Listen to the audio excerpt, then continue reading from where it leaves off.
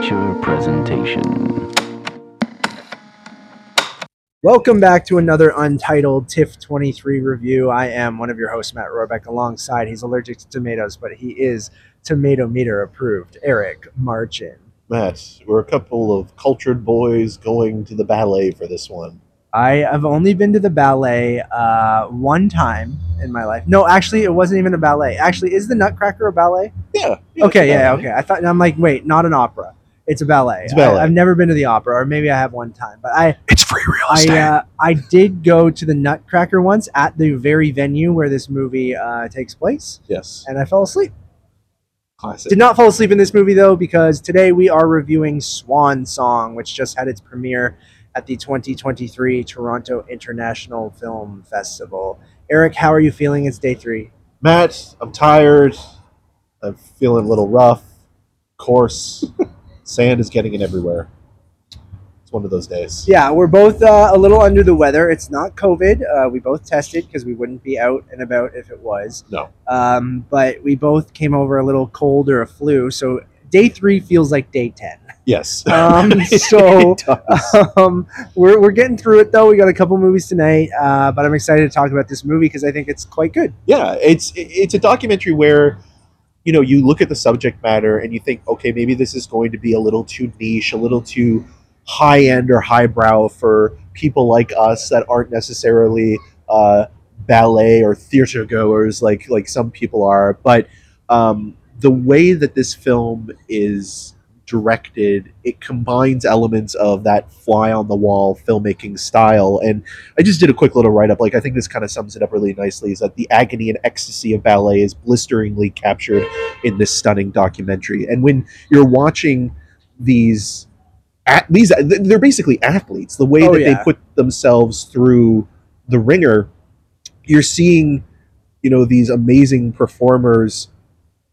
go through both physical and mental torment in order to create a classic vision through the eyes of a director who, as we learn, Karen Kane, has been such an important part of this world. She grew up in it. She was somebody that started as a dancer and then kind of moved on to become an artistic director and now is directing. And we see at the beginning of the movie that she was going to direct Swan Lake before the pandemic happened, and it kind of gets delayed, and it was going to be her Swan Song, and she's going to retire afterwards.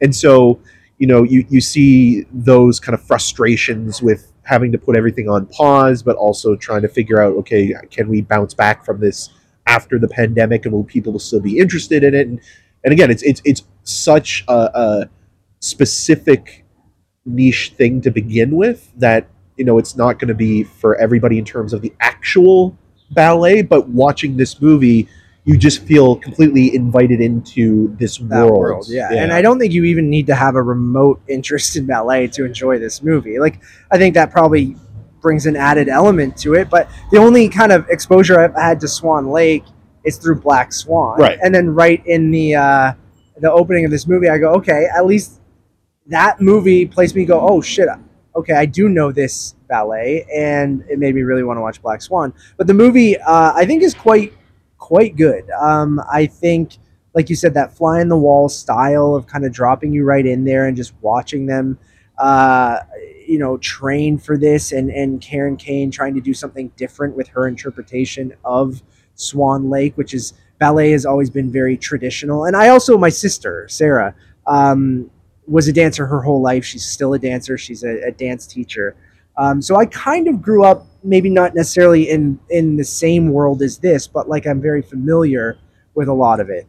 So the traditions of it, right, with everyone having to wear the tights, that is something that Karen Kane wants to kind of remove, so everyone is for their own skin color, because like that. Like you're talking about the traditional aspect, ballet is rooted in whiteness and in a time where racism and also just it was a part of a certain period, and so it's never really changed. And I think we'll talk a little bit about this in Days of Happiness as well, where it's like you're trying to bring your own signature style to something that's so well known and has been done so many times by so many people and so many interpretations, that it kind of feels like, oh, well, this is a safe pick in a lot of ways because everybody knows what Swan Lake is. It's not an original piece. It's not one that's, rarely done. It's something that people, even us, at least know what it is. You even mentioned the Nutcracker. Like, those are ballets that I think most people are familiar with. Even if you haven't watched them all the way through, you still kind of know the music, or you kind of know elements from them.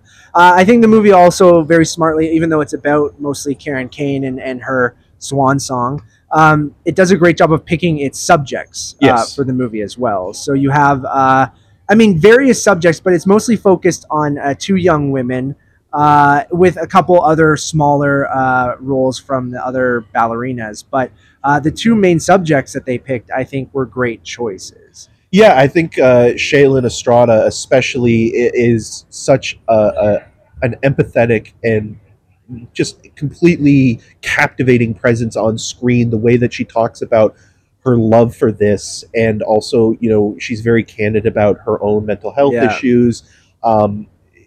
You find a way in through her, and she talks about her love of this tradition, but also, how there's a line, and I'm paraphrasing this, but she mentions how, like, sometimes she feels that it doesn't love her back, and I found that really relatable, even though I've never done ballet. But like, the idea of, like, you love something so much, but you kind of feel like you're getting nothing back from it, and you're just willing to destroy yourself for your art.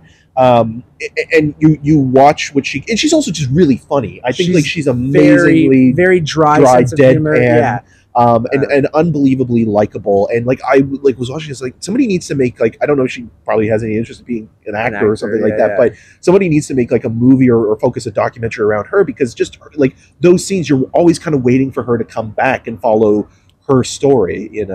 Yeah, she is absolutely fantastic. And there's my brother Kyle. Okay. See if he notices us. Hold on just a second. Here. Kyle!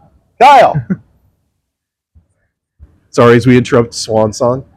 And then, I think she is such a captivating presence, right? From the moment you see her, where she talks about her therapist telling her that she has to make her bed in the morning, which is something that I remember not my therapist especially telling me, but I remember reading, being like, start your day with that because it starts you off on a good foot. And then... or she offers the crew cheese-its, which is great amazing as well.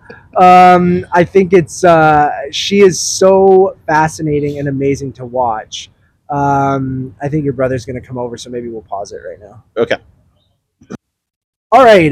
Where were we? We just stopped for like a good chunk because Eric's brother's Kyle came by and said hello. So we stopped. I forget what we were talking about. We were talking a little bit about Shaylin Estrada and sort of kind of her being a focus of, or one of the subjects within the film, and then you kind of follow her story. She's very funny, very affable, but also very candid about her own struggles with mental health and wellness. And like, you see that. And, like, I think one thing that, even if you are not a ballet person, and maybe this movie won't convert you, but you do appreciate the physical hardships that a lot of these people are putting themselves through, whether, like, you see like them icing up after each practice, and the Tylenol count or the Advil count, which we should have for TIFF this year. I know, it's like, that is disturbing in a way. And then even the levels of practice are incredible, considering you spend so much time, how an environment changes things. So they spend so much time in the studio learning the choreography. That's one thing, but then you go into the theater for rehearsals on the stage. And then also learning how to dance wearing costumes. This doesn't happen in one setting. This progresses over a series of sessions. And each time they have to alternate how they do things, or do a different version, or change the costumes, or they're tripping over each other. So it's interesting to see every aspect of a production. And we both sort of worked in productions, whether it's back in school and things like that. So we kind of know it, but it was just fascinating seeing a different world. It's like relearning it all over again. Yeah, and it made me really go, like, I know we have good behind the scenes docs for movies, but I'd love, and there are good movies about movie making as well. Heart of Darkness we brought up and things like that. But I would love this for like a big Hollywood production of something, and like following a director through every stage, and like on a big scale like this movie. We should also mention the lead ballerina as well is the focus. Do you have her name off the top of your head? I'm probably going to mispronounce. No, it's this. okay. Jurgita Dornina. Okay. And she's the one. She's sort of the lead ballerina, but you're also worried that like she's going through some physical pain as well because she has a pinched nerve damage. And they even have an understudy who, at one point in the story, they're kind of teasing or contemplating. Karen Kane's contemplating to replace Yorgita because of the physical toll it's taking. And you see, like, her wearing it. At first, I thought it was like neck her brace, but then because she's working out. And when I first saw that, I first thought, oh, maybe she's doing that because when you're in a production like this, you have to kind of acclimatize your body to the heat of wearing certain costumes or something like that, right? But it's to cover, her own physical ailment, and you look at that and you're just like, oh, okay, like there's again so much going on here with the pressure of her coming from Eastern Europe as well, and her family kind of fleeing that environment, but also escaping their abusive father, and now she's kind of again at the point in her career where she's you look at like hockey players, right? Where like she's like the all-star of the team, or the veteran, the big name, but she's still at that point where she's got a little gas left in the tank. And I've always found that interesting as well, where like you have these guys that they're not really old. They're in their late 20s, early 30s, but then they're considered veterans or seasoned. I hear that in the NHL all the time. They're like, ooh, I'm surprised you can fucking skate anymore. And I'm like, that guy's 33, man. I'm like, oh no. But in sports, really, it is a young person's, game, really, right? So the body, as you can tell with Eric and I on day 3 of the festival being like, we're dead, we're withering away, and we're complaining about this. But again, these people are putting their themselves physically and mentally through anguish, and the reason why they do it is because they love it. This is the thing that they do, but it does come with a price, and that frustration of always like the constant tweaks and changes to things, even if it is a traditional production, like that can throw off an entire choreographed dance number. Or we were talking about like the sets, like having something on set that might be dangerous because it's like a spike or something poking out and it cuts you, or again dealing with ballet's kind of very tricky history of racism and conformity and things like that. So there's so much going on here, but it's done in a way that feels like it invites you in. And Chelsea McMullen, who directed the film, does such a great job of just hanging out with these characters. It doesn't necessarily feel like an educational documentary about like the history of Swan Lake or something not at all. That. It's more about these people in this particular moment in time. Yeah, I think it's really, really well made, really well shot. The music is fantastic. It is music from Swan Lake. I think friend of the show Jay Wadley did the score, but I might be wrong. I wanted to make sure on that. Composer, no, never mind. It was Katie Stelmanis. I saw Jay Wadley's name somewhere, so I could have said it said Swan Song, but maybe he did Swan Song, the Apple TV.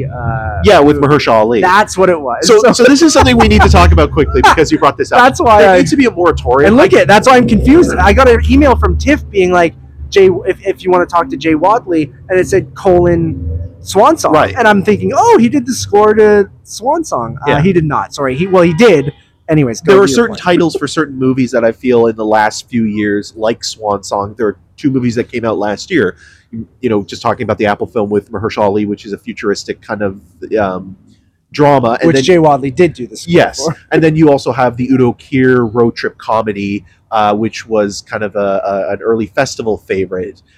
There are other titles of other movies as well that I'm just forgetting about, just because it's day 3 of the festival. My brain is a fog, but it's one of those situations where it feels like there needs to be a moratorium on these titles. The Beast is another one as well. So Beast, The Beast, it just feels like there's Beauty and the Beast. Yeah. Anyways. Yeah. There's a few like that where I agree. Like, okay, I do understand it's a good title for this movie. Thematically speaking, Yeah, yes. but I do agree with you. I like the movie quite a bit. I definitely think you guys should check it out. It's playing on CBC in a I thought it was 4. 4-part documentary. Yeah.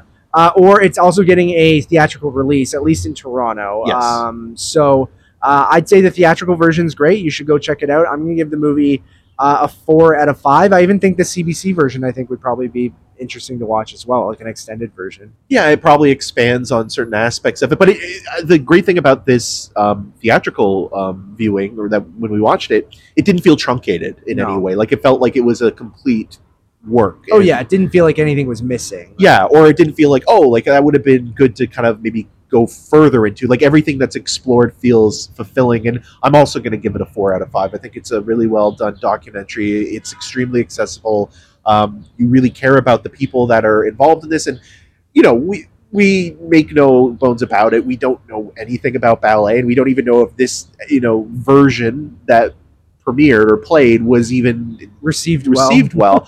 But you do appreciate the work that goes into something like that, and I think anybody can relate to that in some way or another, especially when it's something that you love to do, and it can still also be very taxing on you as well in some way or another.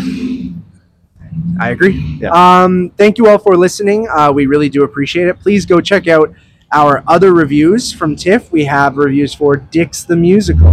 We have reviews for The Boy and the Heron, Anatomy of a Fall, Perfect Days. Lots of good stuff, so go check that out. We'll also have reviews for Days of Happiness, The Zone of Interest, all coming up in the next little while. So you're already in the right spot, which is Untitled Movie Reviews. Head over to Letterboxd, which is Untitled_movies, and you can follow me on all those social medias at Matt Rohrbeck. And you can follow me on all the social medias at EM6211. Until next time.